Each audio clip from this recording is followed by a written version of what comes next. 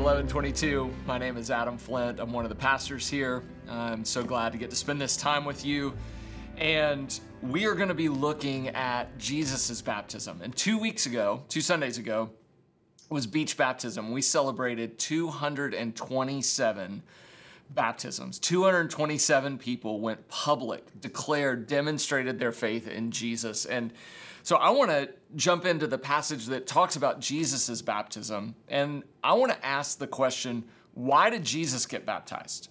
So if you got a Bible, grab your Bible, head to Matthew chapter 3. If you don't, I'm going to read it for you. And here we go. Matthew chapter 3, verse 1. In those days, John the Baptist came preaching in the wilderness of Judea. Repent, for the kingdom of heaven is at hand. For this is he who was spoken of by the prophet Isaiah when he said, the voice of one crying in the wilderness, prepare the way of the Lord, make straight his paths. Now John wore a garment of camel's hair and a leather belt around his waist, and his food was locusts and wild honey. And then Jerusalem and all of Judea and all the region about the Jordan were going out to him, and they were being baptized by him in the Jordan River, confessing their sins. Now skip down to verse 11, and it says, I baptize you, this is John speaking, I baptize you with water for repentance. But he who is coming after me is mightier than I, whose sandals I am not worthy to carry. He will baptize you with the Holy Spirit and fire. His winnowing fork is in his hand, and he will clear his threshing floor and gather his wheat into his barn, but the chaff he will burn with unquenchable fire. And then Jesus came from Galilee to the Jordan to John to be baptized by him.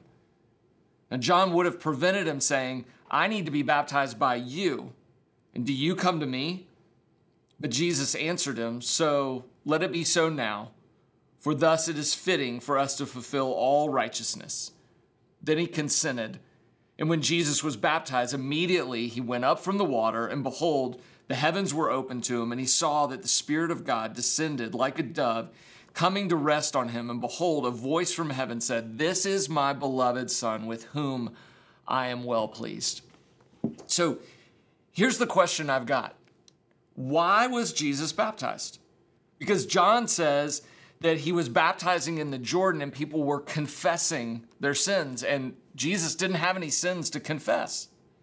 And John says in verse 11, I baptize you with water for repentance. It was a baptism of repentance, and Jesus didn't have anything to repent of.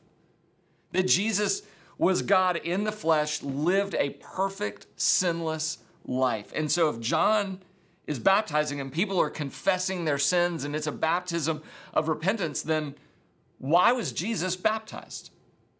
And in this passage, I think we see 4 reasons why Jesus is baptized, and they matter. They matter for why Jesus was baptized. They matter for why you should be baptized. And when you are baptized, what's actually happening or what you're declaring and demonstrating in your baptism. And so the first thing is this, that Jesus' baptism identified him with sinners. It didn't identify him as a sinner. It just he was identifying with sinners. In verse 11, in Matthew 3:11, it says, I baptize you with water for repentance, but he who is coming after me is mightier than I, whose sandals I am not worthy to carry. Meaning, Jesus came into the world to be with sinners. I mean, one of the things that Jesus got accused of all the time is that he hung out with the wrong crowd. He would go to the wrong people's house. He made friends with tax collectors and sinners and prostitutes. And so he, in his baptism, even though he wasn't a sinner, he was making a statement that he wanted to be identified with sinners, that he was going to be a friend of sinners, that he was coming into the world to save sinners. 2 Corinthians 5:21 says that for our sake, God made him, Jesus, to be sin, who knew no sin, that we might become the righteousness of God. That Jesus came into the world and was identified with us, took on our sin, that we might become the righteousness of God. It was the great exchange that happened in that. And all baptism declares that we need Jesus. We need Jesus to come to us, and we need Jesus to come our way because we can't ever earn or get up to God. And so Jesus' baptism was a declaration that Jesus was coming to be with us. The second thing that Jesus' baptism declared and demonstrated was that Jesus' baptism publicly demonstrates that Jesus lived in perfect obedience to the Father on our behalf. In Matthew 3:14, it says, John would have prevented him, Jesus, saying, I need to be baptized by you, and do you come to me? But Jesus answered him, let it be so now, for thus it's fitting for us to fulfill all righteousness. And then John consented. That when Jesus was baptized, what he was doing was he was submitting to the will of the Father. That Jesus was being perfectly obedient to what God had said he should do. And when God called him to be baptized, when God called all believers to be baptized, Jesus was fulfilling all the righteousness on our behalf. And baptism, our baptism, just like Jesus' baptism, our baptism points to the fact that Jesus fulfills all the righteous requirements of the law on our behalf. That when we're baptized, what we're saying is we couldn't fulfill all the law. We couldn't do everything that God required, but Jesus did everything that God required on our behalf. And when Jesus was baptized, he was fulfilling all the righteous requirements of God. Number 3, Jesus' baptism publicly declares that Jesus was the Son of God. And Matthew 3:17 says, and behold, a voice from heaven said, so as Jesus is baptized, a voice from heaven says, this is my beloved Son, with whom I am well pleased. That at the time Jesus was baptized, the Spirit, it said, descended like a dove, and then the voice from heaven, the voice of God the Father says, Jesus is my Son, and I am so pleased with him.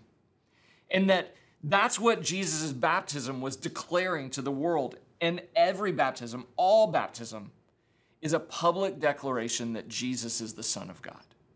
That when you are baptized, you are declaring to the world that you believe that Jesus is the Son of God. And then fourth, Jesus' baptism points to his death and to his resurrection. Verse 16 says, and when Jesus was baptized, meaning he was dipped, dunked, submerged, like went under, immediately he went up from the water.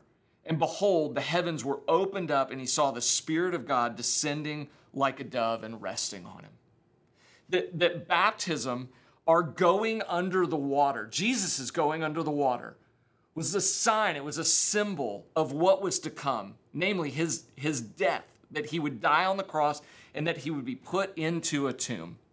And so when he is baptized and he goes under, it symbolizes his death. And then when he comes up, when he went up, it was symbolizing or pointing forward to the day that Jesus would be resurrected from the dead. Now, Paul picks this up in Romans. And in Romans chapter 6, verse 3, it says, Paul writes this, do you not know that all of us who have been baptized into Christ Jesus were baptized into his death? We were buried, therefore, with him by baptism into death, in order that just as Christ was raised from the dead by the glory of the Father, we too might walk in newness of life. For if we have been united with him in a death like his, we shall certainly be united with him in a resurrection like his. The going under the water signified death. Coming up out of the water signifies new life, resurrected life. And when you are baptized, it is a sign, it is a symbol, it is a public declaration that you have died, your old self has died, you have been buried with Christ, and then you have been raised to new and everlasting life. And so Jesus' baptism identified him with sinners. And thank God that he did. Thank God that he came to us when we couldn't go to God. And Jesus' baptism publicly declared and demonstrated that he lived the perfect life, fulfilled all righteousness on our behalf, that he was actively obedient and fulfilled the law for us. and that Jesus' baptism publicly declared that Jesus was the Son of God. And finally, it points to his death and his resurrection. And so I want to encourage you in two things. One, if you've been baptized before, I want you to spend some time remembering your baptism. Remember that thing. Remember the event, but remember more what it signified and what it sealed in your life. What was it that God did that brought you to that point where you would declare that Jesus is your Lord and Savior and that you were baptized? And if you haven't been baptized and you are a follower of Jesus, I would encourage you to take the next step of faith, to be baptized, to be dipped, dunked, submerged, and to be raised as a sign of what Jesus has already done in your life. So let me pray for you. Heavenly Father, I thank you for this time. I thank you for Jesus. I thank you that he was baptized. And Lord, may we be a people that celebrate baptism, that we would celebrate old life dying and new life being raised, that we would celebrate that Jesus is the Son of God and that he came to us and he fulfilled all the law on our behalf. Thank you for doing that, Jesus. We pray it in your name. Amen.